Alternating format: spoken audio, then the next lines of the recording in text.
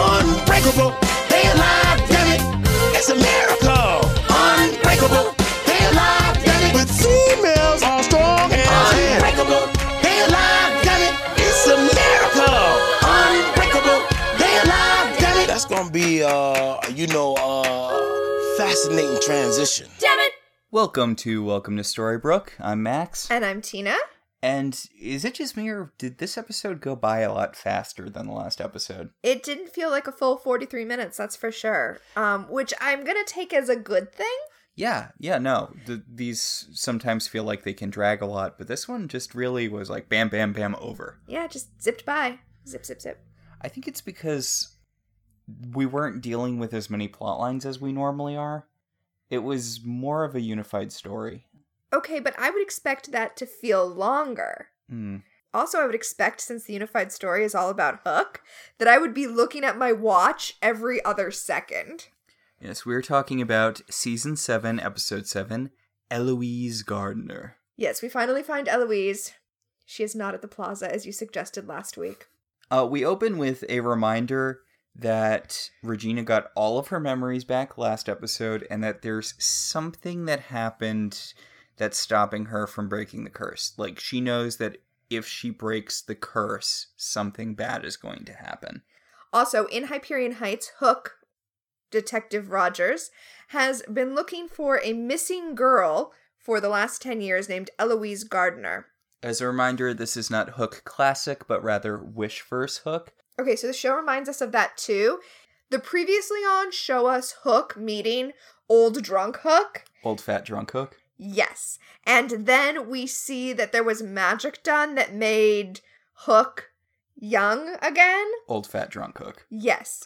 So that we know that that Hook is the Hook in Hyperion Heights. But because of the way the show is structured, and I guess I'm just jumping right into it now, we open on the Wishverse many years ago, but I was thinking that this was the Wishverse immediately after the previously on we had just seen, where Hook became young Hook again. So it's actually young, old, fat, drunk Hook. But I was thinking it was old, fat, drunk Hook youthened. And I was like, wait, what is happening? Where are we? I'm embarrassed because it's our job to tell people what's going on, and I had to pause and be like, Max, what is happening? Who are these people? What is time? Yeah, I was kind of surprised how confused you were at the beginning of this episode. Well, that's why I was confused. Wait, does my confusion make sense now that I've explained why I was confused? I mean, I guess the episode literally, the episode opens with the Wish Realm many years ago. But many years ago is how they've been Chironing the flashbacks all season. True, but theoretically, the fairy tale stuff hasn't been taking place in the Wish Realm. I don't know. I wasn't thrown by it. This is old fat drunk Hook back when he was young, fit, still drunk Hook. Yes. Also, I do have to say, the tip-off for me, I think, was supposed to be how much more B-eyelinered he is in this flashback than he is now. Also, Smee is there. Oh, I was going to say, also, so the Wishverse has its own, history now. That's the other thing. So apparently the Wishverse didn't come into existence when the wish was made. It always existed. Or I guess once the wish was made, it always had existed. Yeah. It's weird that the Wishverse has this alternate history, considering it was created, for the sole purpose of trapping Emma in some weird princess infantilization scenario. It is weird. So that's how the episode opens, by the way, in the Wishverse. So when the evil queen wished for the Wishverse to exist, she included a subclause that Hook was going to have this weird dramatic backstory where he has a baby with Mother Gothel, spoiler alert for later in the episode. Okay, so we know Regina's not great at constructing alternate realities. So I think all she did was wish for herself to be defeated, which is weird, right? she wished for herself to have been defeated. I think it was vaguer than that. I think she just wished for Emma to be stuck in a happy realm. Right, but I mean, like, how much of it was in her brain when she did that? So, I mean, was it if Emma grew up as a princess? Like... Is it a vengeance demon thing, too? Like, I know there's a thing with vengeance demons where if the wish is simple enough, they just alter their reality around them. If it's too complicated, you get shunted into an alternate reality. And by the way, when you say vengeance demon, just for our listeners, you mean vengeance demons from Buffy, not the actual vengeance demons that exist in the world? Yes. Or justice demons, as they prefer to be called. Of course. So this could have just been bringing Emma to an alternate universe that was enough like what the Evil Queen wished for. I guess. See, I was going to compare it to like Sims, where there are the things you control, but stuff keeps happening while you're controlling the characters you're controlling. So, you know, she said it so that Emma is a spoiled princess. Meanwhile, that created all of these ripples, and Hook, with his pesky free will, went off and impregnated Mother Gothel. See, this is the thing they don't tell you about free will. It will cause you to go off willy-nilly and impregnate Mother Gothel? Yes. Fair enough. So we're also stuck in a weird thing, I guess, in this universe. Cora still hired Hook. Or no, the Evil Queen still hired Hook to kill Cora, and like he was under her employ, so he found out about the Dark Curse. Yeah, because he knows that if he does her bidding, so that she can cast the curse, once she casts the curse, Rumpelstiltskin will be helpless, and he'll be able to get his revenge. That all tracks fine for me. Okay, so this timeline is basically taking place... Well, we know when this timeline is taking place. It takes place directly after the musical episode. But everybody had their memories of the musical episode erased. Yes. We think. I mean, yeah? Alright, so Hook's getting ready, although not with Cora. He was with Cora when he thought the curse was going to launch last time, but I guess now he's not. Yeah. So he's talking to Smee, informing him that the Evil Queen is getting ready to cast her Dark Curse, and then blah, blah, blah, Rumpelstiltskin, blah, blah, revenge. And Smee's like, dude, I signed up for this, so fine, whatever. You need to understand that I'm not as committed to this as you are. You need to understand that. Right, for Smee, this is just a paycheck. He's not invested in the revenge. And then Regina shows up. The Evil Queen shows up and is like, slight snag. Okay, the weird thing about this is the Evil Queen who is native to the Wishverse. Right, but not the Evil Queen we've been referring to as the Wishverse Evil Queen, because that's actually the real world Regina's duplicate who was banished to the Wishverse. We don't actually know the fate of this queen. Yeah, so that's a thing. Right? You know what, Max? Yeah. I love this show. So the Evil Queen shows up and she's like, hey, so Snow White and Prince Charming did something that I'm assuming wasn't musical related and stole my magic. Oh my god, is that where things changed in the Wishverse? At the, like, in an alternate reality like the Wishverse, the way that it's constructed narratively usually is there's just one thing that's different and then everything branches out from there. Here, the one thing that was different is instead of doing the stupid song in your heart wish, instead of wishing that Emma had a song in her heart, Mary Margaret just wished that Regina didn't have powers anymore and was like, oh, God, that just fixed everything. Oh, see, my assumption was that she managed to pull off the whole song in your heart thing better, and it left Regina powerless, because remember when they were singing at her and she couldn't use her magic? Oh my god, that episode. But that is the information that the Evil Queen imparts to Hook. She no longer has her magic. But she still has a plan. She's got a map that will lead them to a tower in a distant land that will give them the power to blah, blah, blah revenge. Right. Well, she needs Hook to take her... She needs Hook to give her passage. And what's her plan? Well, she just wants to get away at this point. Oh, okay. She needs a ship to take her away from the enchanted forest before Snow finds her and locks her up forever.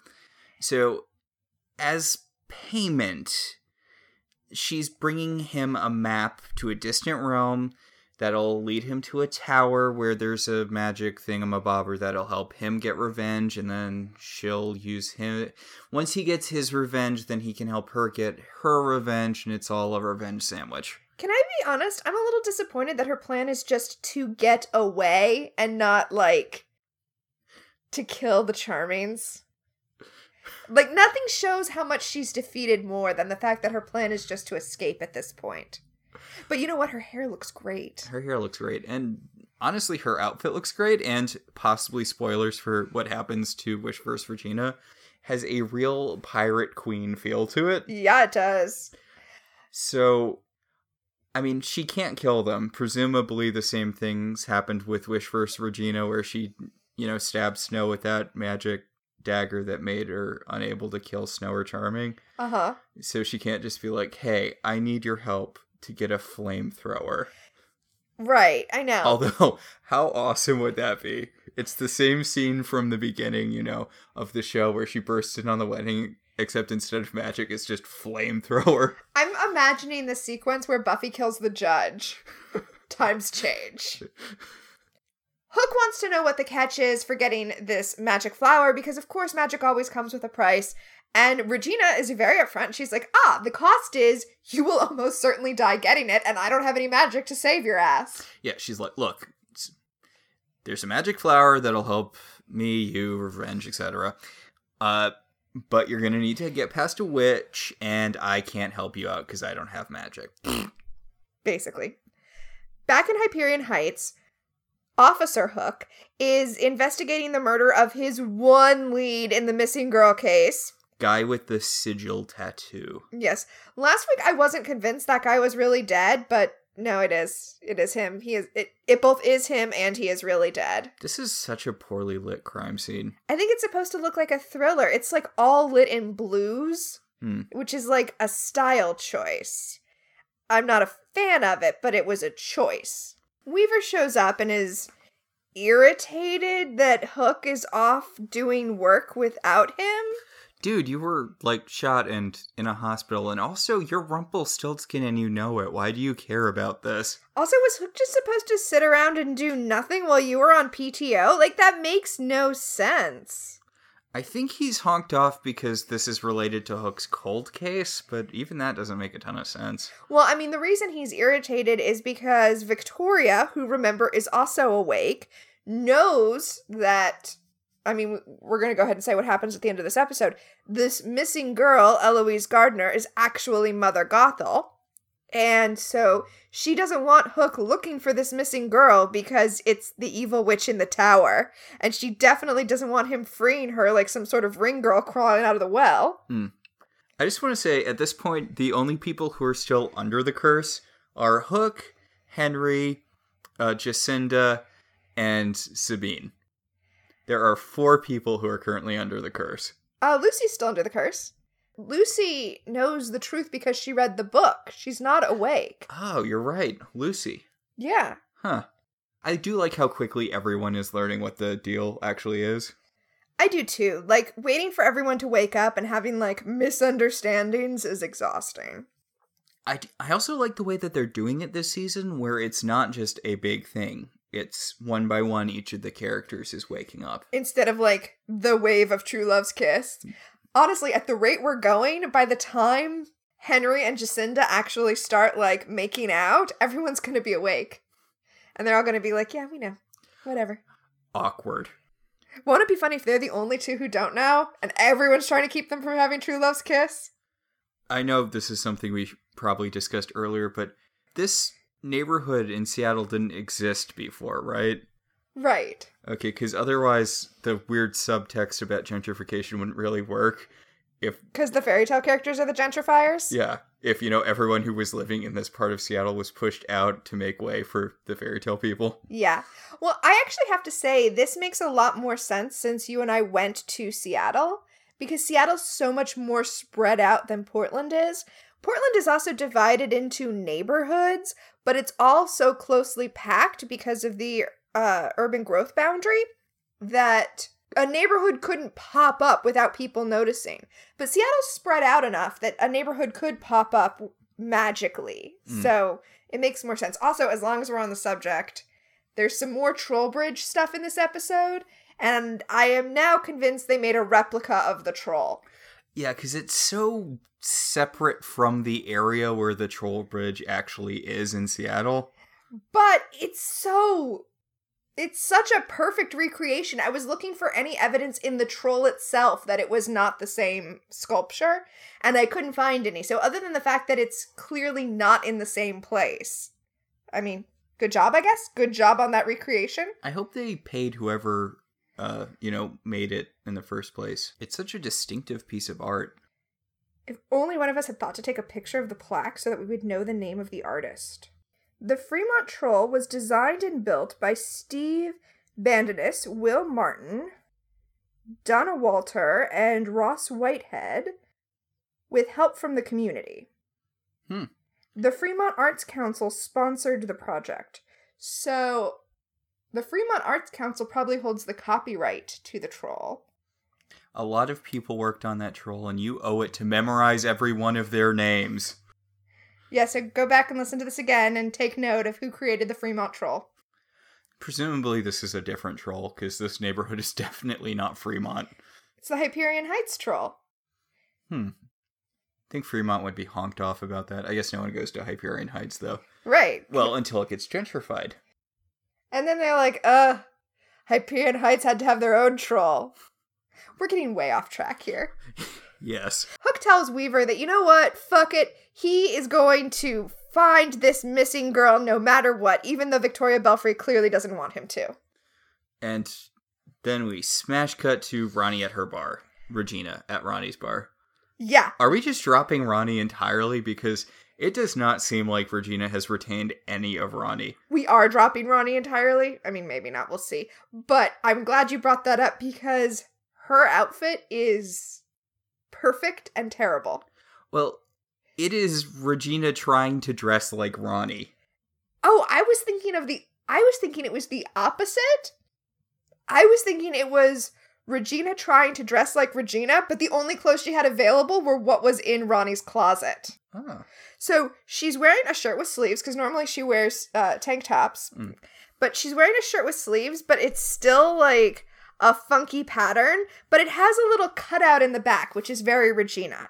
And then she has this handkerchief, which is also clearly Ronnie's because it's got like skulls on it, but she's tied it around her neck like an ascot.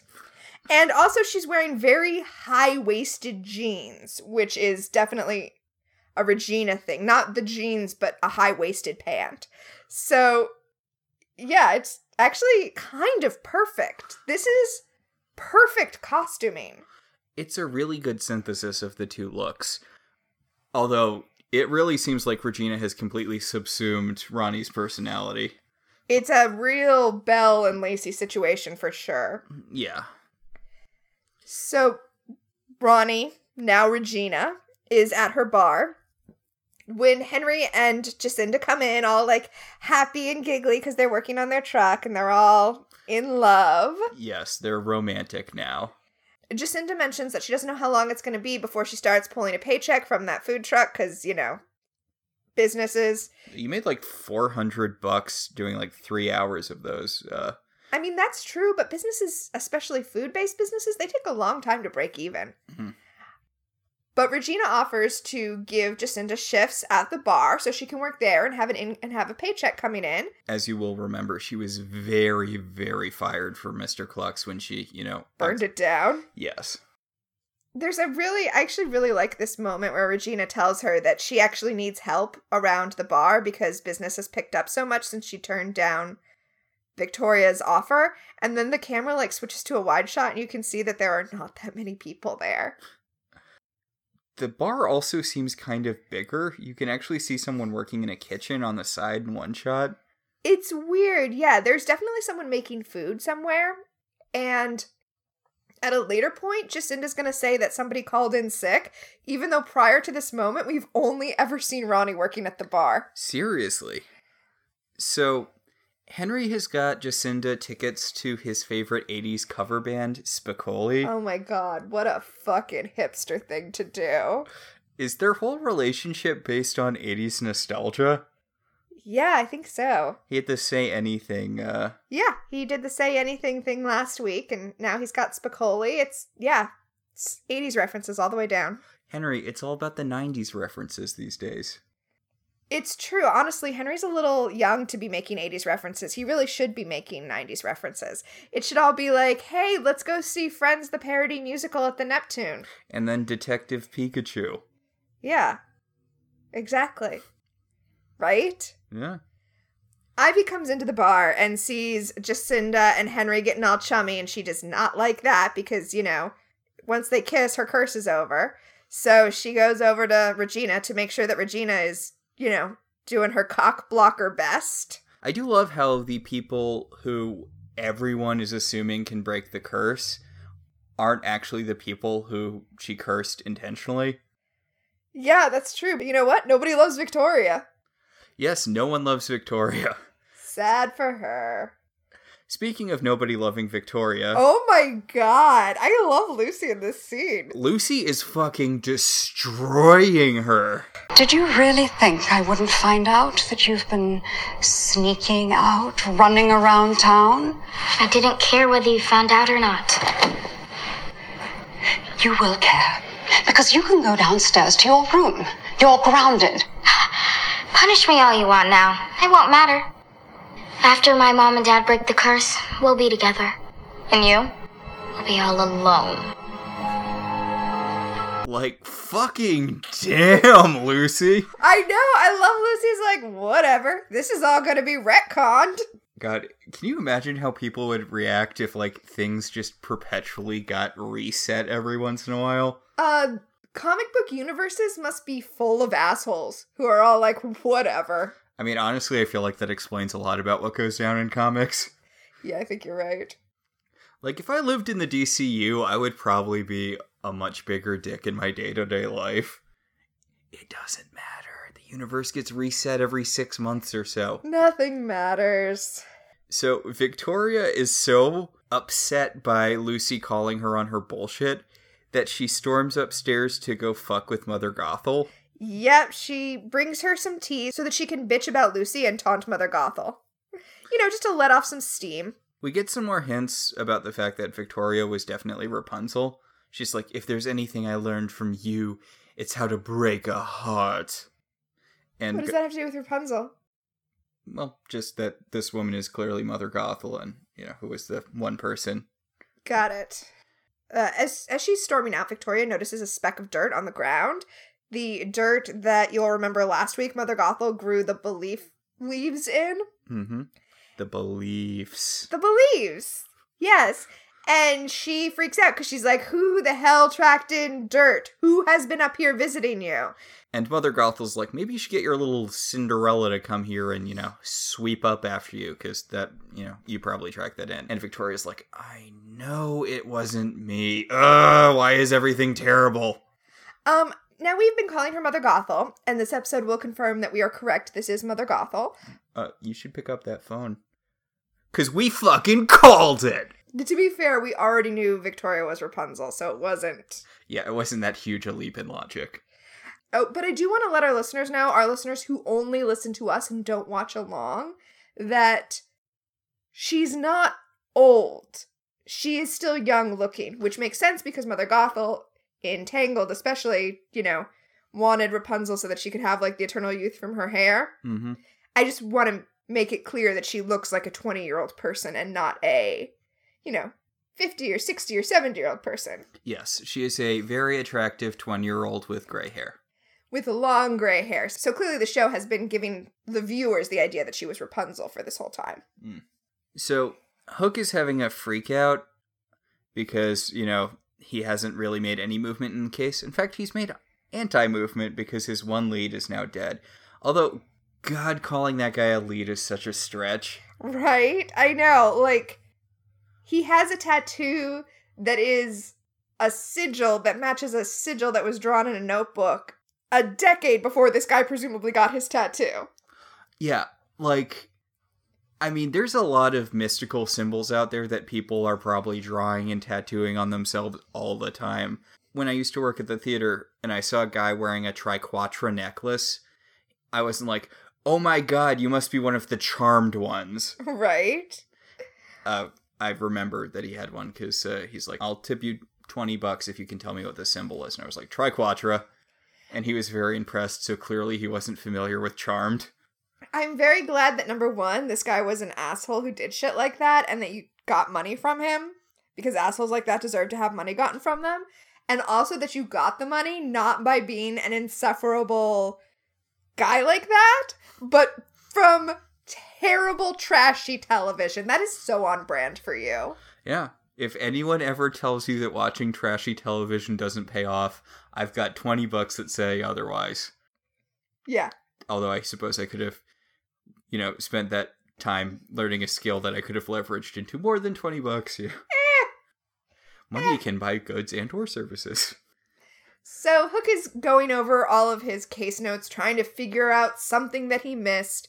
And Henry shows up and sits down with him and says, hey, I don't want to be a downer, but this girl's dead, right? I mean, she's certainly dead by now. Yeah, like, she's been a missing person for a really long time. There's been no leads at all. This really isn't looking like the sort of thing that doesn't end with a corpse. Also, why are you just looking in Seattle? Well, he only has jurisdiction in Seattle, so...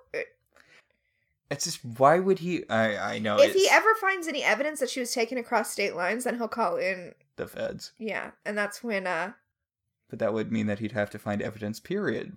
Right. That's why Dale Cooper from the FBI is involved in the Laura Palmer case, because her friend who was kidnapped stumbled across state lines into, into Washington State, I think. Mm-hmm. Into Washington State, so all of a sudden the feds had jurisdiction, and the sheriff of Twin Peaks was more than happy to call in the feds because he knew that he was in way over his head. Doesn't that happen is that the second season where they're happy that they get to call him again because... Oh, no, that's in the pilot of Twin Peaks. That's why Dale Cooper's there. Ah. I thought that the second case that they have to deal with in Twin Peaks had a similar thing happen, and they're like, cool, we can just call Dale and we don't have to deal with this ourselves. Well, in the second season of Twin Peaks, Dale Cooper still hasn't left Twin Peaks by the time the second season rolls around. Unless you mean the reboot, which I don't know because I haven't watched. I meant the second season. I don't know about the reboot. Oh, yeah, no, Dale Cooper's still in town. Side note, you know what's really weird? What? When you're into pop culture, you can forget that there are people who aren't. Like, there are people who don't watch television and who don't use pop culture as references for everything. They don't, speak in Simpsons quotes. Mm-hmm. At work, somebody mentioned Kyle MacLachlan, and a coworker was like, oh, who's that? Which, okay, first of all, that, by itself, okay. And then, when I was listing things that he had been in, she had never heard of Twin Peaks. That's so bizarre to think about. Isn't that weird? And this isn't like young people these days thing. She's far older than I am. She was at peak television watching age when Twin Peaks was originally airing. It's bizarre. There's this view of pop culture that's really negative. But pop culture is still culture. It's still important for cultural literacy. It's stuff I was thinking about back when I was in college, and I got really into Dante's Inferno. Sure. Not the rest of the Divine Comedy, because who cares about heaven or purgatory? But, I mean, so, are you going to bring up that basically the entire thing is just Dante's burn book? No pun intended. Excuse me, it's not Dante's burn book. It is Dante's self-insert revenge fanfic. Okay, but not fanfic. Revenge. Real fic. Friendfic. Yes. But no, it's also him meeting, historical figures who are dead who tell him how awesome he is. That's true. There is that element as well. But the thing is, I had a book about, Inferno, and I had a second book that was explaining all of the references that were in Inferno that were references to other things in pop culture at the time. This is not a new thing. Oh, yeah, I mean, absolutely. The language of pop culture has been a thread through civilization for, as long as people were, to sound highfalutin about it, like, scratching on caves. Like, that's always been a thing. So, to act like it's somehow beneath you when it predates you by, the entire span of humanity is a little full of yourself. Whenever people get on their high horse, like, I know I tend to be a scotch pretentious, but whenever anyone's getting pretentious about, the sad state of media these days, I just always go to, there are your mama jokes in Shakespeare. Well, it's basically just a bunch of fart jokes. Yo mama and fart jokes. All the way down. Again, not to go back to Inferno. Inferno literally has a bit where a bunch of demons come up and play the butt trumpets at Dante and Virgil. Well, that literally happens in Inferno. We should get back to Once Upon a Time. Oh, right. Okay. So Hook is so fucking creepy, right? Because Henry's like, what if she's dead? Because she's probably dead. And Hook is like, no, when you investigate someone for like a really long time, you form a bond with them. You just like know. You get in their head, and I would know if she was dead. And Henry's like, okay, creepy. Right? How creepy is that? I mean, I guess in context it's less creepy, but dude, calm down. Just calm down.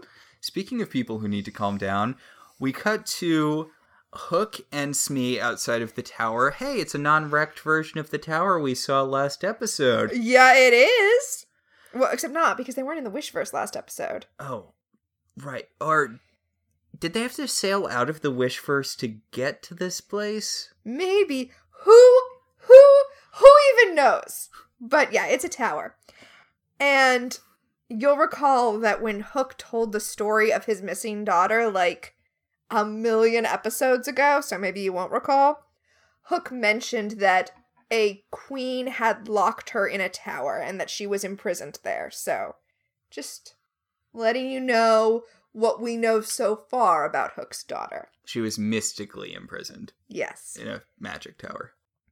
It's Once Upon a Time. We can assume mystically and magically are adjectives in front of everything that happens. I guess it could have been a regular tower. I guess, but... So Hook climbs up the tower because even though the person in there is magically imprisoned, there's still not a front door, which seems like just a giant fuck you to anyone visiting the tower. Hey, learn how to teleport or get off the pot. I guess. So Hook gets up there, and Max, do you remember an old segment that we had that was, Who is Mr. Gold? Yes. Addendum. Guess who else Hook is?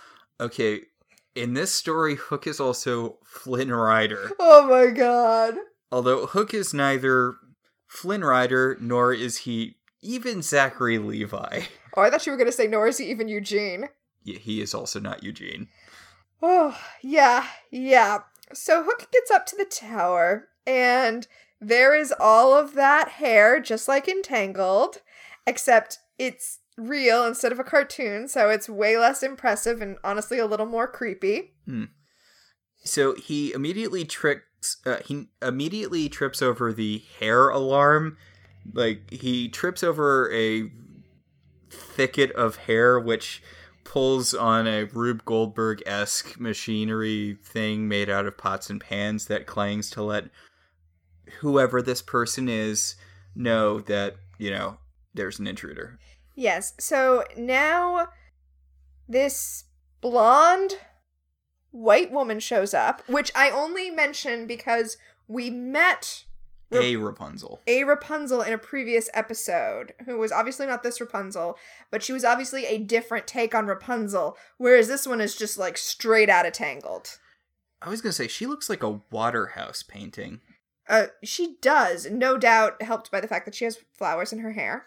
I mean, I feel like Tangled borrowed pretty heavily from Waterhouse for their designs. Yeah, there's definitely a, like, drowned Ophelia thing going on here with her. She also looks kind of like Discount Elizabeth Moss to me. I can see that. Yeah. So she's like, hey, so I'm stuck in this tower, and there was a lady there, and, you know, I'm trapped here now. And Hook's like, maybe I can help you out with my dick. And she's like, No, maybe. thank you. Well, it's not no thank you, it's maybe later. So Hook tells her that he's there for the magic flowers, and she's like, oh, too bad. Here are the magic flowers, and they're all spent. Yes, the witch grows these flowers in her secret garden, but not that kind of secret garden. There's not like a little sick girl in it. Was that the plot of the secret garden? No, it was a little sick boy. And then Mary, her whole village died, and she was the only one who lived, which is super creepy. When you find a small girl in that situation where everyone has died except for her, I don't know, maybe don't ship her off to her uncle, but that's what they did. So they shipped her off to her uncle, who was all super sad and whose son was like super sick. And then she discovered the secret garden and was like, yay, I love this garden and it makes me happy. And also it turns out that my cousin actually just has Munchausen's by proxy, and then he can like walk and then everyone's happy. I always get that story confused with Heidi, I think because there are lots of very similar beats to those two stories. There are very similar beats. I do like, by the way, they made a Broadway musical of Secret Garden, and it doesn't get done a lot. You don't see it very often, but... I'm sorry, I went right to the Jenna Maroney Mystic Pizza musical. Okay, well, unlike the Jenna Maroney Mystic Pizza musical... The music for the Secret Garden musical is actually really beautiful and haunting, and I actually suggest, I'm sure it's all on YouTube, just going and listening to some of it. It's very lovely. So it's not a pop musical? No, it's not a pop musical. In fact, it sounds, I mean, it's very appropriate to the story, which is to say it sounds like it was composed by and for haunted Victorian children. Yeah, okay. So... basically, what this girl is telling him is she's like, look, these flowers are magic as balls, but I only have one in this tower, and it's used to imprison me. If you go into the witch's garden and get more of these flowers, then you can use them to rescue me and get your revenge. And he's like, I do like me some revenge. And she's like, but if I tell you where they are, how do I know you'll come back and, you know, rescue me? And he's like, you don't. I do like that, because he's like,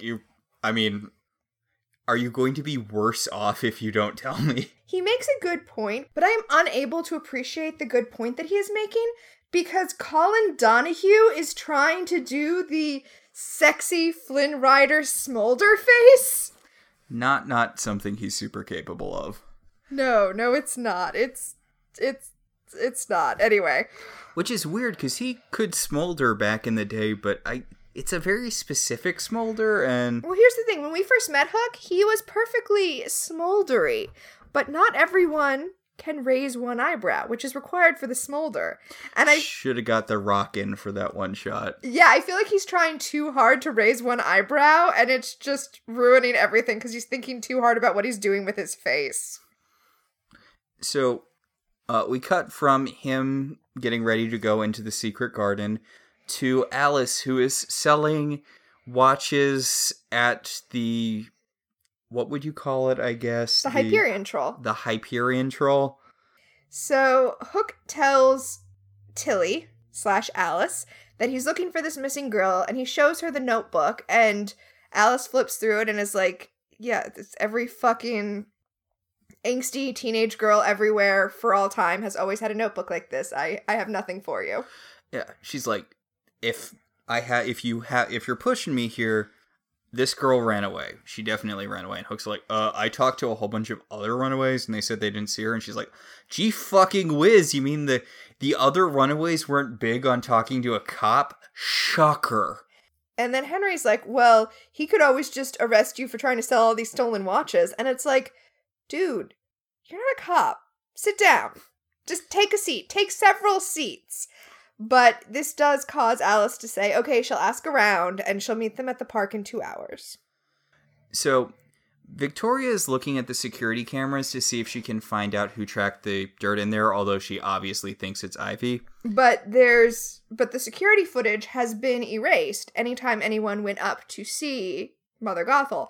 I want to point out the thing I brought up before where I said Ivy is using a key card instead of her fingerprint. Mm-hmm. I think that she was doing something to erase the video. Yeah. So, Victoria is like, wait a second, Ivy's seen Working Girl in this timeline. So she goes to her desk and pulls out Ivy's work shoes, which have dirt on them. Oh no, busted!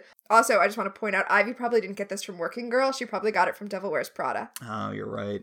Unless she's fucking Henry and all of her references are 20 years out of date for some reason. I mean, I feel like that's pretty standard these days, the way technology works. Like, everyone has references from whenever. I mean, that's fine. It's fine for Henry to reference those things. It's fine for him to know about those things. It just feels less organic and more like the writers were drawing from their own commonly held references instead of thinking what somebody 10 years younger would reference. I mean, let's look at every pop culture reference the kids make on Bob's Burgers. Those are all clearly written by people in their 40s. True. But those kids are weird, so I could also see that happening. I mean, Gene's whole thing with the Working Girl musical. Oh my god. And his obsession with Die Hard. Yes. Who showed him Die Hard? Not Bob. You don't think Bob would? Remember, Bob was into those cowboy movies. The one where he plays a banjo. That's totally different than Die Hard. You don't think Bob's a Die Hard guy? No, definitely not. Anyway, Victoria's victory is interrupted when Weaver shows up to let her know that Hook just will not drop the fucking Eloise Gardner case. And she's like, well, do your job and make him drop it. And Rumple's like, Jesus fucking Christ, I have my memories back. I do not have the patience for this, bullshit. Right. Back in the past, Hook and Smee are in the witch's garden. Smee's like, when you said garden, I wasn't expecting it to be so creepy. And Hook's like, I said witch's garden. Right. They knock over a garden gnome as they go in, which really reminded me of the gnome who mocked Regina at the beginning of season 1 and that got turned into a stone gnome. It doesn't look like this one. It just reminded me of that, and I wanted to bring it up. Oh, God, remember that when she was talking to that council of assembled evil creatures? The Brotherhood of Evil Mutants. Yeah, when they were, really trying for evil creatures in the first episode. Yes. Alright, so on a completely unrelated side note, and bringing back one of our oldest segments, Miss Ginger Watch. Miss Ginger? God, whatever happened to her? Alright, so I don't have answers, but the Once Upon a Time wiki had that witch I'm assuming witch, that lady who had her eyes X'd out at that meeting where Regina turned the evil gnome into a garden gnome. Uh-huh. They pointed out that actress the same actress was in that scene and then in a later scene in Regina's office, and apparently the popular theory is that, That is Miss Ginger? That is Miss Ginger. All right. Good to know. Yeah. So, I'm going to defer to the Once Upon a Time Wikia here because they are very, very, very dedicated. That seems appropriate, yes. Yes. So Smee and Hook are looking for this flower, and Hook lets Smee know that the way you find the flower is to sing, and then the flower glows. Oh, yeah, tangled. Yeah, exactly. So they start singing a sea shanty, but that doesn't work. That just pisses off the gnome, which turns into a giant evil garden gnome. Yeah, the gnome grows until it's I don't know, how big is that? Very 40 large. feet, yeah. 40 feet tall? Yeah, the gnome grows until it's 40 feet tall, and then starts racing after them and attacking them with his giant stone shovel. It's honestly kind of amazing. We've mentioned how this show is great when it leans into horror tropes, and there is a horror trope right before the gnome grows where you see its head slowly turning, and it makes the creaky sound, and then it grows giant, and it honestly just becomes like one of those terrible comedic horror movies, and it still works. I literally think this was the plot of a Goosebumps book. I know for a fact that it was. So Smee's like, sing more! Then the flower will glow and you can find it and we can get out of here. So Hook starts singing. It's not that one song, when I was just a little girl, my mother said to me. Yeah, it's a song about lost love. Yeah. And the flower does start glowing, and Hook runs to it, and somehow plucking it, stops the gnome from attacking.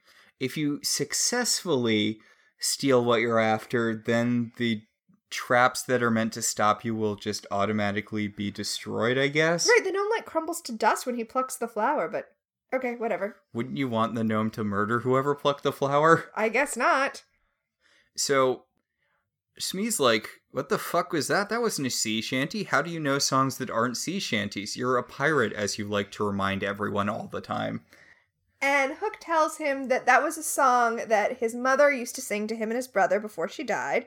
But then she died, and his asshole of a father sold them into sea slavery. And here we are.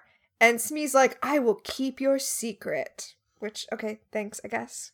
I don't think Hook's been particularly non-forthcoming with his backstory. I know, right? This isn't a Spike and his mom thing, which I do like that Spike kept that a secret, but as soon as he told one person, he started bringing it up all the time. That is totally how secrets work. Also, Spike 100% should have kept that secret because it's totally creepy. It is super fucked up. Also, let's be honest, the real reason Spike kept that secret is because he didn't want everyone to know that he stole his backstory from Anne Rice. I mean, that's just embarrassing. Did that happen in an Anne Rice story? Oh my god, that's totally Lestat's relationship with his mother. Oh. I'm not super familiar with Anne Rice's writing. Oh, yes. Lestat also had a weird relationship with his mother, who he also turned into a vampire. I know she did this weird S&M Cinderella story, because you remember Yahtzee Crenshaw? I don't know if she did a weird S&M Cinderella story in addition to the weird S&M Sleeping Beauty story that she did, or if you're, conflating the two? Yeah. No, this one was definitely Cinderella. Okay. Do you know Yahtzee Crenshaw? No. I followed him many, many, many years ago on the internet. He was this guy who did, these very short, punchy video game and horror movie reviews. And he also did one of the Anne Rice book where he's trying to explain it, and he's like, I don't know, it's like she goes to the ball, and then the prince spanks her in front of everyone, and then everyone spanks her, and then she gets sold to someone, and that guy spanks her, and then he starts having people pay him to let other people spank her, and it just keeps going like this. Anne Rice would get so much more mockery if Stephenie Meyer didn't show up to nicely take the heat off of her. Yeah, that accurate.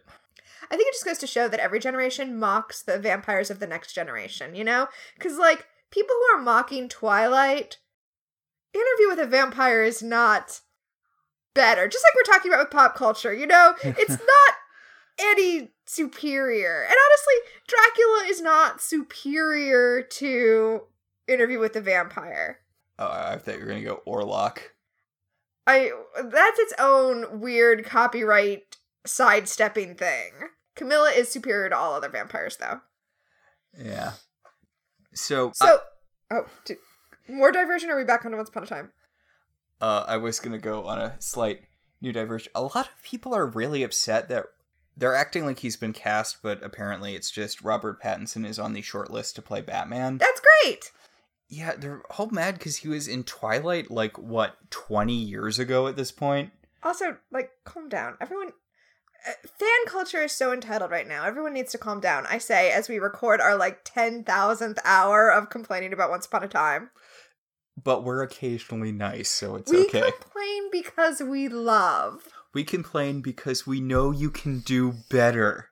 We're not angry. We're just disappointed. But I think Robert Pattinson would do a perfectly fine job playing Batman. I think he'd be great as Batman. Like, a lot of people, I've mostly been seeing this through, you know how when you become aware of people being angry about something because other people are posting counter snark to it? Yes.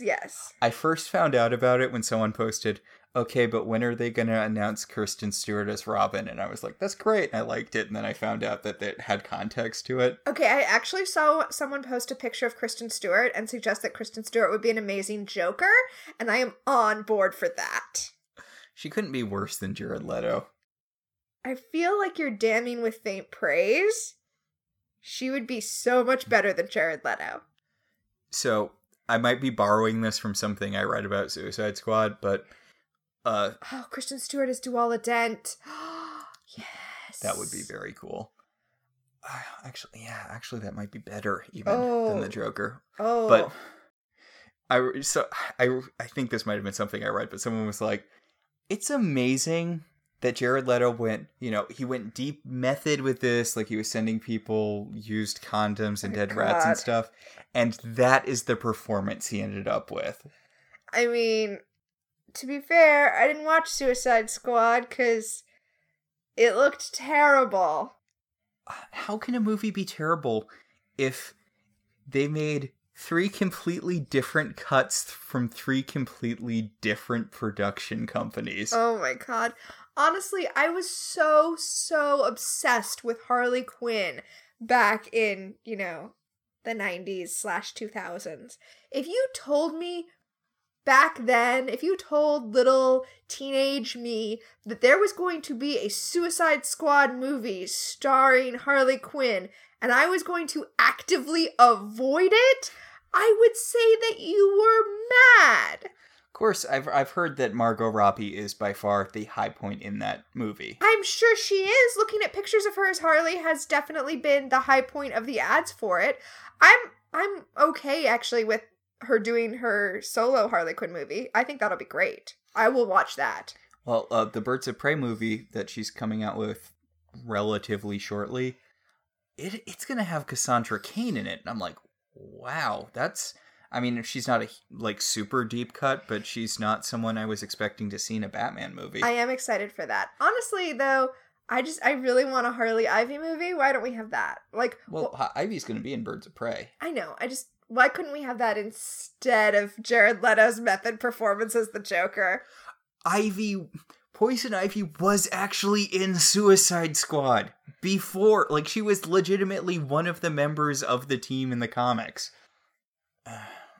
So back in the Witch's Garden, Hook tells Smee to get along back to the Jolly Roger because first he has to deliver some petals from this flower to a girl in a tower. And Smee is all like, oh man, you and beautiful girls, it always fucks you up, man.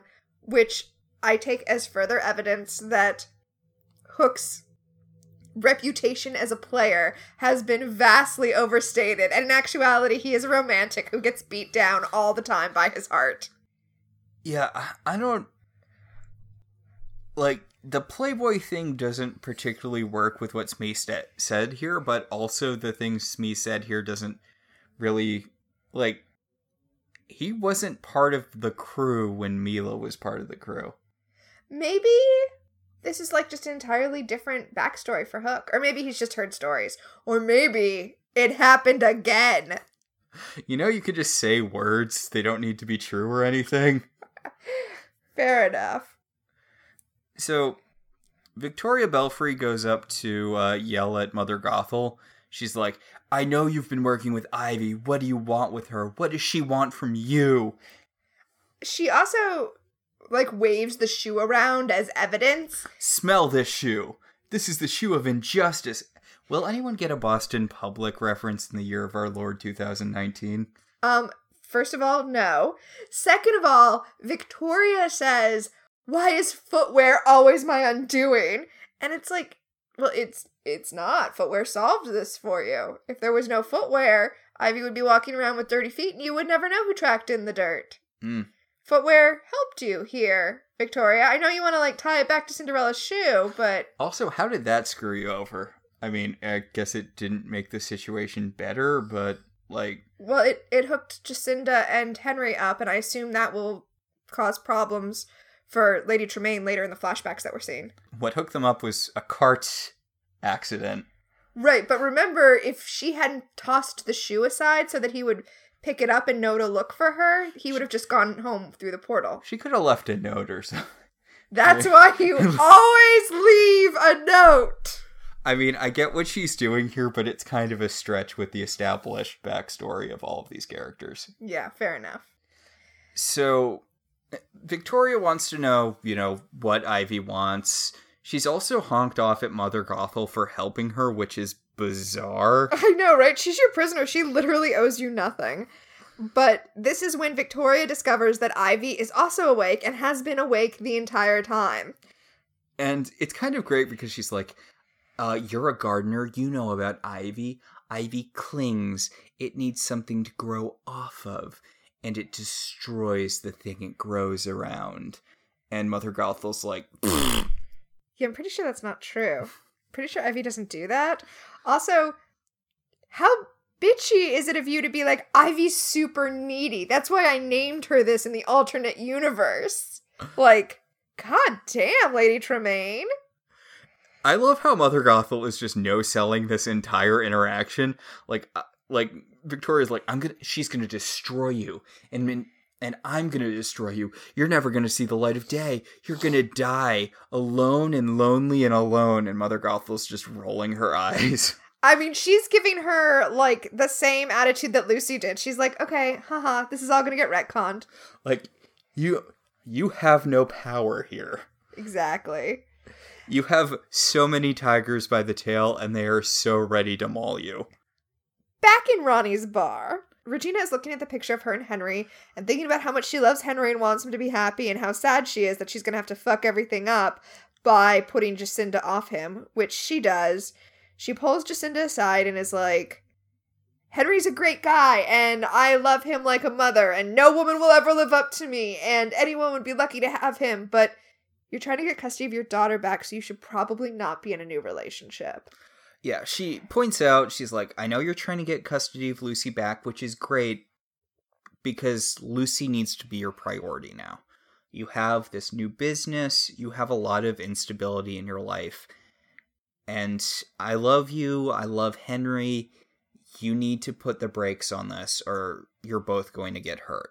Which is honestly not terrible advice. What's really weird here is that this is a completely legitimate reason to not enter into a new relationship, but later on in the episode when Jacinda turns down Henry, instead of just saying that to him, she, lies to him. I don't understand why Jacinda doesn't just say to Henry, Lucy's my priority, I can't be dating anyone till I have custody back. That seems like such an easy sentence to say, and Henry's a good guy, he'll probably nod and say that makes total sense. Yeah. She does also bring up the fact that Lucy ran away to find her favorite author, and that wouldn't look great. I mean, she's not wrong. It's a little creepy. Yeah. I mean, it can be twisted really easily from the outside. In the park, Henry and Hook are waiting for Alice to come back with news about where Eloise might be. And Hook gives Henry the fake backstory. I mean, the real fake backstory. The curse backstory of why he's so obsessed with finding this girl. He was drunk as balls when he was supposed to be looking for her, and she disappeared forever. Yeah, well, he wasn't even supposed to be looking for her. He was supposed to be patrolling her neighborhood, which is that's a real attenuated fault there, Hook. But okay, whatever. Yeah, there's a lot of degrees of separation between you and that. Right. But Alice shows up, looks at them just long enough for them to see her, and then, turns and starts running. So they chase after her to the edge of the park, where she's like, hey, so I put my feelers out, and I found there was a girl who fit the description of your girl, poetry, teen angst, etc. Then she got smooshed by a bulldozer, squashed completely flat, but here's one of her paintings so that you know that it was her who got killed. Yeah, she says that the girl is dead, but she gives him a picture that matches a torn out page in his book, in the notebook, in Eloise's notebook. Now, what comes next makes zero sense when I tell you that the tear on the page perfectly matches the tear in his notebook, And you can see a little bit of what was drawn on the torn off page, and that also matches up perfectly with what was drawn on the page. Oh, yeah. I was about to say I just assumed she tore the page out, but... Huh. Yeah, so just know that so that you know how little sense the thing that's about to happen makes. But yes, Hook thinks the girl is dead, and Henry's like, oh, this is so awkward. And Hook's like, I think I need to be alone, which is good because no one wants to be around your sulky ass right now. Yeah. So he's looking at the picture and the page. And drinking some rum. Out of a paper bag. I heard that that's not actually a real thing. It's just one of those very commonly believed things. Well, so in the South, at least, liquor stores are called package stores because they got that name originally because they give you your liquor in like unmarked bags. They're called package stores in the Northeast too. Oh, okay. So is it just Florida that calls them liquor stores and everyone else is trying to be cute about it? I don't know. Anyway, I grew up in Florida where we called them liquor stores because that's what they sold. And then I, briefly moved up to Alabama where they called them package stores. And I was like, what? What? But yeah, it's because they sell them in like plain brown bags. And if you've ever been to a liquor store and told them you don't need to bag it, like I have a backpack and I'm for the environment, they've almost certainly told you we are required by law to put it in a bag. So that's probably where that started, even though most people probably just toss the bag and don't drink from out of the bag. But, there's that thing where people are like, oh, if the cops can't see that you're drinking the liquor, then it doesn't count as being publicly intoxicated. Do people think it doesn't count? That's ludicrous. I can see people thinking cops won't notice, even though there's nothing more noticeable than drinking something from out of a bag. Seriously. Like, just pour it in a Coke bottle if you're going to drink in public. Yeah. Lazy. I mean, he's a cop, so... But Hook is looking at the book and drinking, and then he spills some stuff on the page, which causes the ink on the page to run, and this gives Hook an epiphany. Yes. So, back in Fairy Tale Land, in the past, Hook has retrieved the flower, and the girl in the tower is like, dang, you know what that makes me? Horny as hell. Right? She's like, I totally did not think you would come back. And Hook's like, I'm just that kind of guy. I'm the kind of guy who comes back. And the girl is like, well, then we should get it on. And Hook's like, how about we leave the tower first? Because it feels uncomfortably like you can't give fully informed consent while you're imprisoned in a tower. And the girl's like, no time. Bang me now. Yep. Because he's like, the sooner we leave the tower, the sooner I can blah blah blah revenge. And she's like, nope, shut up, pants off. Hook also tells her, I get how I'm going to imprison the Dark One, but how are you going to use the flower to get out of here? And she's like, don't worry about it. Shut up, pants off. Don't worry. And then they do it. And then they boinked. So we cut from them boinking. You can tell that she's evil because she's super into the idea of sex, I guess. Yeah, she's like into boinking Hook. Meanwhile, Henry is debriefing Regina, where he's like, so it turns out she's dead, and I guess that's a bad thing for us, although I don't really know how that was supposed to factor into our anti-gentrification plan. You know what's funny? It never made any sense that the missing girl would help them take down Victoria, but it turns out it was exactly what they needed to take down Victoria. Point. So Henry's like, how's Jacinda working out? And she's like, oh, she's a great employee. Hey, you two talk. Yeah. Regina hightails it out of there so that Jacinda can tell Henry that she's not going out with him tonight because she's working a double shift, which is, as I said a few minutes ago, a weird lie to tell. Just tell him that you want to worry about custody of your daughter first and boinking the cute author boy later. Like, just say those words. Yeah. Exactly those words. You're both trapped in the same magical neighborhood. Ghosting him is going to be, at best, awkward and at worst, nigh impossible.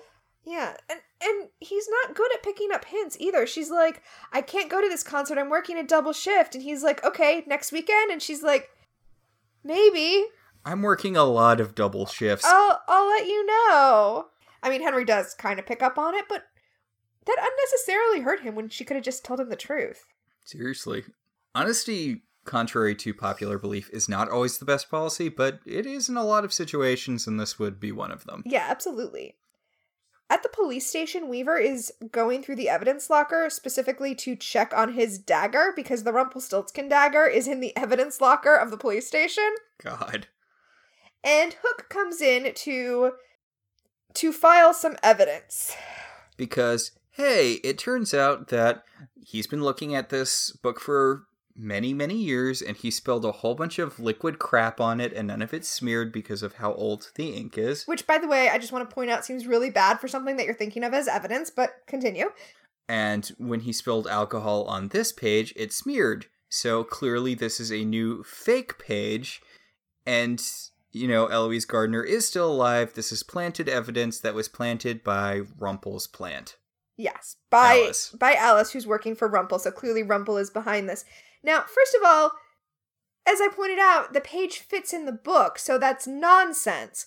And secondly, maybe the reason that page ran when the other pages didn't run is because we've seen the other pages were drawn with ballpoint pen, and this page was clearly drawn with pastels. So, yeah, pastels, like an oil-based, you know, paint. What is that? What is that material? Would you call it a paint? Yeah. Even though it's drawn on with, like, pastel sticks? Yeah. Okay, yeah, that's gonna run easier than ballpoint pens. Whatever, it doesn't even matter. It doesn't even matter. Yeah, Rumpel pretty much immediately folds. He's like, yeah, I did that under Victoria Belfry's orders. You don't know what's going on around here. Victoria Belfry runs everything, blah, blah, blah. Talk to her, blah, blah, blah. Check out this tower she's got. Yeah, so, okay. Whatever. Rumpel emphasizes, he's like, look, I know you think I'm the bad guy here, but I'm not. There is a fuller story. Go check into Belfry's secret tower. He also tells Hook that the girl he's looking for is not the girl he's looking for, because Rumpel knows that Eloise is not actually Hook's daughter, and the reason Hook is so obsessed with this case is because he has the memory of looking for his daughter. And Rumpel knows who Hook's daughter is, and Rumpel knows who Eloise is, so... This is weirdly another situation where it would have helped to be honest, except I don't think Hook would have believed him, but maybe. Yeah. This would be more helpful if you could demonstrate magic. Yeah, good point. Good point. So Hook is all hot now. Not in the way he's hot in the flashback, the way that he's angry. And he storms over to Belfry Towers so that he can give Jacinda a piece of his mind. Instead, he encounters Ivy, who's like, hey, I know my mom's done a lot of bad things, but she definitely didn't kidnap anyone, wink. There's definitely not a girl in her secret tower, wink. And Hook says, okay, well, I'm a cop, and I know you have a GPS in your car, so give me the code to your mom's GPS so that I can follow her car in a definitely legal manner, even though I don't have a warrant. So, back in the flashback, Hook and the girl in the tower have just finished having a night of passionate clothes-on sex. Yeah, the girl in the tower is doing the thing that girls always do after sex, where they stand by a window and stare out at it wistfully. Fully dressed with their hair still braided with the flowers that they were braided with last night. Yeah, he didn't muss her hair at all. That's not a good sign. Although, considering what else has happened in the night, maybe this girl is just, like, supernaturally well put together. Point. So Hook's like, that was some good sex we had last night. And she's like, yeah, but now it's over. And there's a baby over there. See? I was like, what is this, The Sims? See, it turns out that I'm Mother Gothel. Well, I'm Mother Gothel now. Before I was just Gothel. But I'm Mother Gothel, and my old, let's call her, girl. Daughter. She was a daughter. So I had been keeping a girl in this tower. She escaped and managed to use a piece of my own magic to trap me here. I needed both the flower and someone with my genetics to leave behind in order to escape. She needed someone of her bloodline, and she needed the flower to speed up the pregnancy magically and make the baby appear instantly.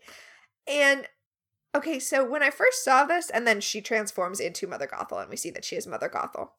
When I first saw this, I thought that she had sex with him under fraudulent circumstances, but upon reflection, I don't think she did. I mean, I guess she didn't tell him, I'm just having sex with you so I can have a one-night pregnancy so I can escape this tower. I mean, I guess not, but like literally all he knew about her is she was a girl imprisoned in a tower. And that is accurate. She is a girl imprisoned in a tower. Really, the only thing she didn't divulge is that she's evil. But I don't think we can expect people to divulge their alignment before sex. Yeah, I mean, I don't think she actively lied to him at any point in their relationship. Yeah, I think this sex was entirely kosher. So she transforms into her mother Gothel form, and she's like, "Yep, I just had sex with you so I could mystically have this baby so I could escape. Later, suck ass." Okay, here's what's weird. Why didn't she just wait for him to be gone before doing this? Because she could have sped up the pregnancy when he was gone and not have him, like, be all bitchy about it. I guess it doesn't matter. Or maybe she was secretly hoping that what happens would happen. But she tells him that he can have the leftover petal. It's small, but it will still work. And she's gonna get out of here, and is he coming with her or not? Which, as I said, she kept her part of the deal 100%. Yeah, and she's like, "I'm gonna go seek revenge out on Rapunzel for locking my ass up here. You want to join me? I know you like revenge. Come on, like, we can be revenge buddies." I mean, the sex must have been pretty decent because she's, like, ready to partner with him semi-permanently. She's like, let's go do my revenge and then do your revenge. It'll be like a revenge doubleheader. Speaking of doubleheaders. Ooh. But he's like, "But there's a baby. You can't just leave a baby in a tower." And she's like, "I mean, Maybe you can't just leave a baby in a tower. like, you know my deal with Rapunzel, right? This is basically what I do. Leaving babies in towers." I know. And he's like, I'm gonna make sure the baby doesn't die. I feel like that's an important thing I need to do. Make sure the baby doesn't die." And she's like, okay, well, you do you. "Nice knowing ya. Later, Tater." Honestly, the more I think about it, the more Mother Gothel has not done... Well, I mean, other than the, like, kidnapping Rapunzel and then leaving this baby to die thing, like, neither of those things are good. But as far as her interactions with Hook, she has been nothing but forthright and upstanding. Yeah. So, back in the current times, I guess forward in the current times. Yes. So, in the present times, Hook has tracked Victoria to a weird, decrepit old building. As punishment for helping out Ivy, she decided to lock Gothel in a murder basement. I mean, I don't think it was punishment. I think it was to keep her away from Ivy. But does not look good when Hook storms in. He storms in, and Victoria's like, I'm Victoria Belfry, I run this town. And Hook is like, but you made the mistake of making me a cop, so now I'm gonna pull a gun on you and handcuff you. I like how she's like, "You don't have a warrant. You can't come in here unbidden." And he's like, "There's a girl. I heard that girl over there in the corner who's yelling for help." And he's like, "Are you Eloise Gardner?" And Mother Gothel's like, "Yep, sure am." Yep, so, yeah, that's how that goes down. Turns out Hook was right. Somehow, that finding Eloise Gardner would be the thing that took Victoria down. Because now it looks like Victoria Belfry kidnapped a girl 10 years ago and has just been keeping her in this weird murder basement. I mean, to be fair, accurate. That is what happened. You don't have the context of who this person is, but that is what happened. So Hook's leading her out, and he's like, "It's okay, Eloise, you're safe now." And Mother Gothel's like, thank you for saving me. And then she just flips Victoria off as he guides her out of the building. Yeah, she's like, haha, bitch. Look who's gonna be in a tower now. Back in the flashback, Regina is not good at gambling. But I do adore that while she's waiting for Hook to come back, she's just, like, gambling with the other pirates. The other pirates. Oh, because I'm pretty certain that what happened to Wish vs. Regina is that she became a pirate queen. Yeah. So Hook's like, "I got the golden flower. Are we doing the whole us teaming up for revenge thing, or what's going on there?" And Hook's like, "Nah, I had a tower baby and I need to go take care of that now." Yep, he's like, Smee, it's your ship now, so, okay, bye, I guess. Like, take her to where she wants to go, and, I'm gonna go raise my tower baby. And then Hook is like, I'm so sorry, Regina, but it looks like this is as far as we journey together. And she's like, I don't really care about that. What? I mean, she does ask him, what could you possibly care about more than getting revenge on Rumple? And it was a nice final gesture for her to give him that line to go out on so that we could cut to him rocking the baby and singing it a lullaby. It's actually really sweet. I'm really into this, like, father Hook. Yeah. Yeah. I do like that Smee pointed out when Hook's like, I've got a tower baby, I need to take care of. Smee's like, but you don't have a baby. I mean, that you know of, you probably have a bunch of babies, but... Well, that was language from before when they were in the garden. Yeah. So... When he was asking Hook how he knew a lullaby, which is an asinine thing to ask someone. I know, everyone used to be a baby. Hook, while he's rocking this baby to sleep, realizes that he must give her a name. So, to the surprise of literally 0 people in the audience, he names the baby Alice. After his mother. Yes. I do like that he gives the speech. He's like, there's only one person I ever knew, the one person I ever loved who loved me back. And I was like, Mila? Liam? I dub the girl Liam. Yeah. Liema. Well, Liam is Irish for William, so... Wilma. Or Willow. Balefira. Did this Hook have a relationship with Balefire? He must have, because he's still alive, which meant that he went to Neverland. Although, he shouldn't still be alive. He shouldn't still be young when Regina... Okay, let's not pull on these threads. Let's just go back to the final scene where Hook is watching Eloise be taken to the hospital and Victoria be taken to jail. And Alice shows up and Hook is like, hey, I know that you just lied to me because Rumple told you to, but maybe don't listen to Rumple. And he literally gets all dad on her and is like, I'm not mad, I'm just disappointed in you. And Alice is in tears. I must assume both because she knows that Eloise is actually Mother Gothel, who's been released, and also because she knows that Hook is her dad, and he, like, just totally slammed her and took off with Mother Gothel. I do love how much eye contact Mother Gothel is making with Alice in this scene. Yeah. Both of her parents are speeding away in an ambulance. Oh, it's so sad. Then Ivy shows up and is like, please let me say goodbye to my mother before you lock her away forever. I don't think this is a thing cops actually let you do, even though they let you do it all the time in movie and TV. I mean, they might if the person they're arresting is, like, rich and white, like Victoria. Point. So they literally just leave Ivy and Victoria next to a car that has the keys in it. I mean, Victoria is handcuffed and there are lots of cops surrounding them, so it's fine. But Ivy just gives her a hug and is like, we beat you. Enjoy being in jail forever while we run around and do other things. I'm gonna touch all of your stuff. Nah, nah, nah, nah, nah.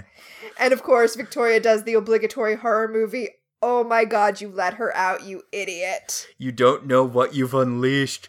You don't know what you've unleashed. So, yeah, that's where we end it with Victoria off to jail. I really like Lucy's scarf. It's got stars on it. So does her sweater. Her scarf matches her sweater. I was going to bring this up in Fashion Corner. I still am, actually. All right. So we cut to Henry entering the bar to tell them that it turns out that Eloise wasn't flattened by a steamroller. She's still alive. They rescued her. It turns out Victoria was holding her hostage in a murder basement. Yeah, so side note, Victoria probably doesn't get to keep custody of Lucy. And this makes Jacinda very excited. She runs off to pick up Lucy because if Victoria doesn't get to keep custody, she, a woman who's already been declared an unfit mother by the court, obviously will get her. It turns out that her other mother was even less fit. So, everything's relative. But she gets there and it turns out that's not how it works. Actually, a woman from Child Protective Services is there to take her away, which is terrible. It's terrible. Although, to be fair, Lucy does do an awful lot of diving into holes in construction sites. That is accurate. I do like that Ivy makes a point of Ivy is there and she's like, I'm so sorry. I tried to stop this. I told them that you were the right person to be taking care of her, which I know it's probably not, but it does come off as pretty sincere. I mean, it does, but I don't think Ivy would want them to be together, if only because as long as Jacinda is working to get custody of Lucy, it will be a distraction from her kissing Henry, exactly. Although, honestly, I know we still don't know the whole story, but if her mom's in jail in some non-Hyperion Heights part of Seattle and the curse breaks, and she's like, wait a second, you have to let me out because everyone knows that I'm actually Lady Tremaine, that's not going to help her case. Oh my god, I really hope that's what happens now. She just needs to get the case tried in a place that's not, Hyperion Heights. There's an episode of Stargate where... Oh, that's too much to talk here. There's an episode of Stargate, but it's in season 10, so hang on, I need to explain the world to you up to season 10. But no, I'll just leave it at... Well, then it's not really a Val Duran, is it? Which is to say, Regina would never let this happen because she would only be arrested in a town where for some reason there's no court and she's the only one who decides who's in jail. I really... I know I've said this a lot this episode, but I really like the direction that they're taking, that they've taken Victoria. I know, I mean, we've been worrying every episode about cursing it, but here we are on episode 7 and still going strong. Everything is still good here in episode 7. You can come back and listen to me ironically talk about how great everything is later when it's terrible, but right now I'm into it. Yeah, there's still a lot to go. I know, I was flipping to see how many episodes there are. There's 22 in this season, so yeah. Again, it also feels like the plot's been moving so much, which is a good thing, but I'm worried that they are going to run out of plot. Yeah, you're worried they don't have enough runway here. Yeah. I would feel so much more comfortable if this was a British or a Netflix season where I knew there were only like 12 or 13 episodes. Yeah.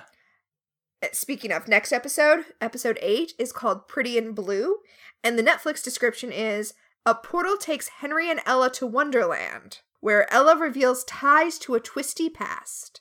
Jacinda resurrects a relationship in a bid to get Lucy back. Yeah. All right. Oh, I wonder if Will Scarlet's going to come back. I mean, probably not, but... That would be awesome. I doubt it. I highly, highly doubt it, but that would be awesome. So let's talk about Fashion Corner, because I have like a lot of things I want to talk about. Okay, so it's so basic, but it looks so good. I really love the post-reveal Mother Gothel dress. It's her dress from the movie. It's the Tangled Mother Gothel dress. It just looks so good.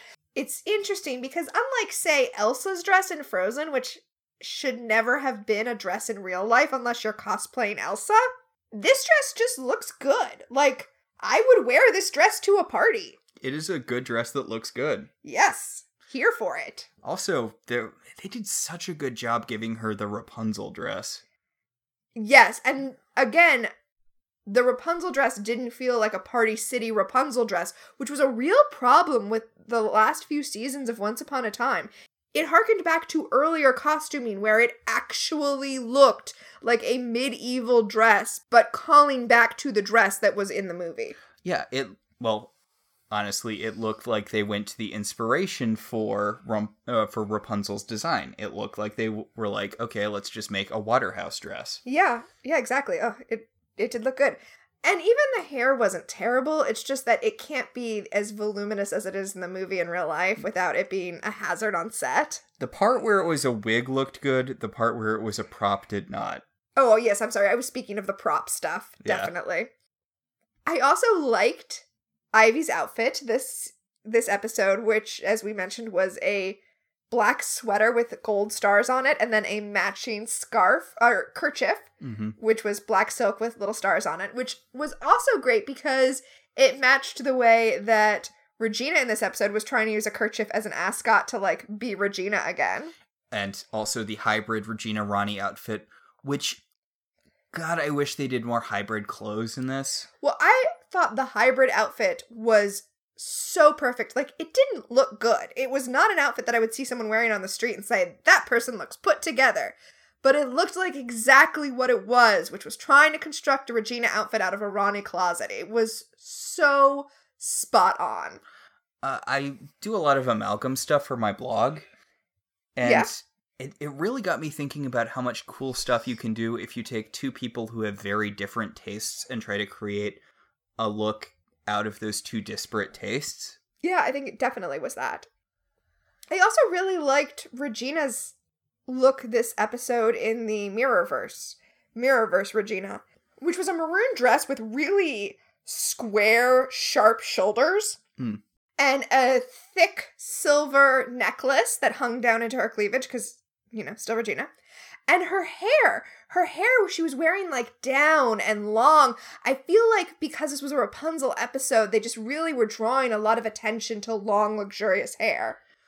There was also a thing, the collar, is that what you'd call? Yeah, it had suit jackety bit. Yeah, the dress itself had like a black collar, yeah. Which, I mean, the whole aesthetic was, I don't want to say this because it sounds negative, I don't mean it in a negative way. It had a very fancy stewardess feel to the jacket. Okay, so I felt like it was a perfect outfit for moving from queen into pirate. Yeah. Like, I know that at this point, maybe the show will come back to it, maybe not. At this point, we're purely headcanoning, but that is a perfect outfit to be a queen in, and yet somehow, when you get on the ocean, it just shouts, "Look at me, I'm a lady pirate." So that, I think, is that it for Fashion Corner? I think that's it for Fashion Corner. My recommendation is so incredibly basic. What's your is your recommendation to watch the Disney version of Tangled? Because I kind of want to do that right now. Yes, this episode put me very much in the mood to watch Disney's Tangled. Yeah, there's nothing wrong with that. It's a totally decent Disney movie. Okay, so I have two recommendations. One that's real and one that's just, the recommendation is me telling you this story right now. Mm-hmm. So, I was talking to a person who was telling me a story that they had heard secondhand. So, nobody that I actually know was this terrible person in the story. But the story is, I took my kids to Disneyland and we saw a Rapunzel face character, which is what those princesses who walk around are called, face characters. Mm-hmm.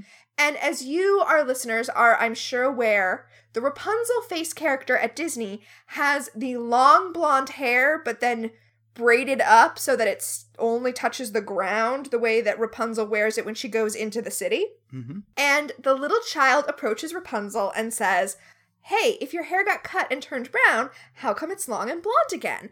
And the woman playing Rapunzel just didn't know what to say, and she was just like, "Oh no," and was so confused. So this is a story that was told to me, and I'm like, bull fucking shit.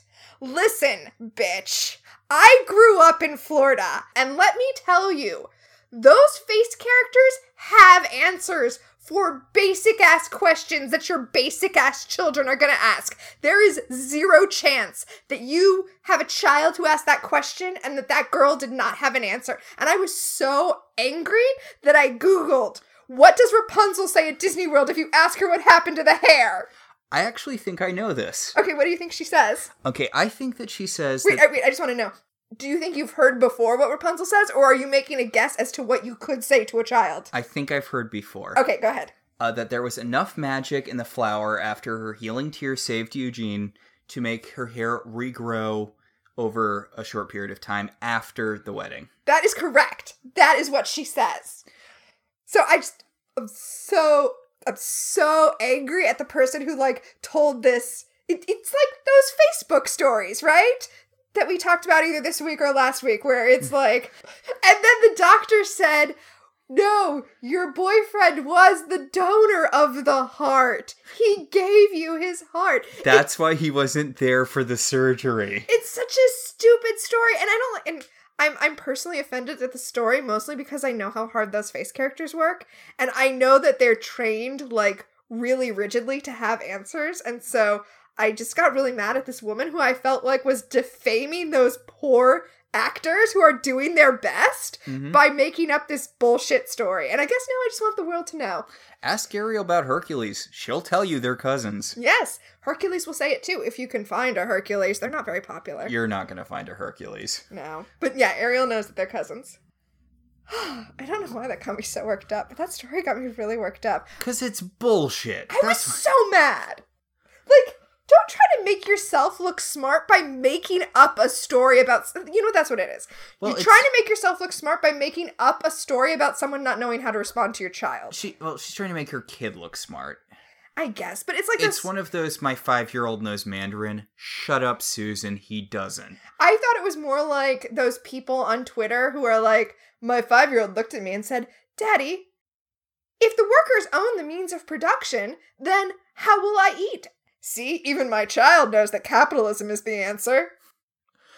Or who is that guy who told that story about his daughter wanting to buy a guitar, and she saved up all of this money to buy the guitar, and then they went to the guitar store, and she didn't factor in for sales tax, so she couldn't buy the guitar, and she got really upset, and someone's like, so wait a second, you knew that your daughter didn't have enough money when you were going into this store, and you let her be disappointed because you felt like making a point on the internet. Yeah, I remember that. That was some conservative asshole. But yeah, anyway, my point is, all of these stories are lies. No one clapped. But my real recommendation is one that I recommended before, but in previous seasons, so I feel like it doesn't count and I can recommend it again, which is the book The Rumpelstiltskin Problem by Vivian van de Velde, which is just fun to say. It is fun to say. The Rumpelstiltskin Problem is a series of short stories that try to answer various plot holes in Rumpelstiltskin. And in one of the short stories, Rumpelstiltskin is in fact Mother Gothel. So that will do us for this week. So yeah, then all about do it. Our show is partially listener supported. If you want to be one of those supporters, you should head over to our website, www.ilovetelevisionzines.com, and click on our Patreon link. We'd like to thank our current $5 and above patrons, Beryl, Patricia, Sam, Cassidy, Alex, Alicia, Ryan, Maricruz, and Rosa. If you'd like to support the show in other ways, you can always rate and review us online. It's a good way to help other people find the show. If you want to talk about this episode, or about any television, you should join our Facebook group, Welcome to Television.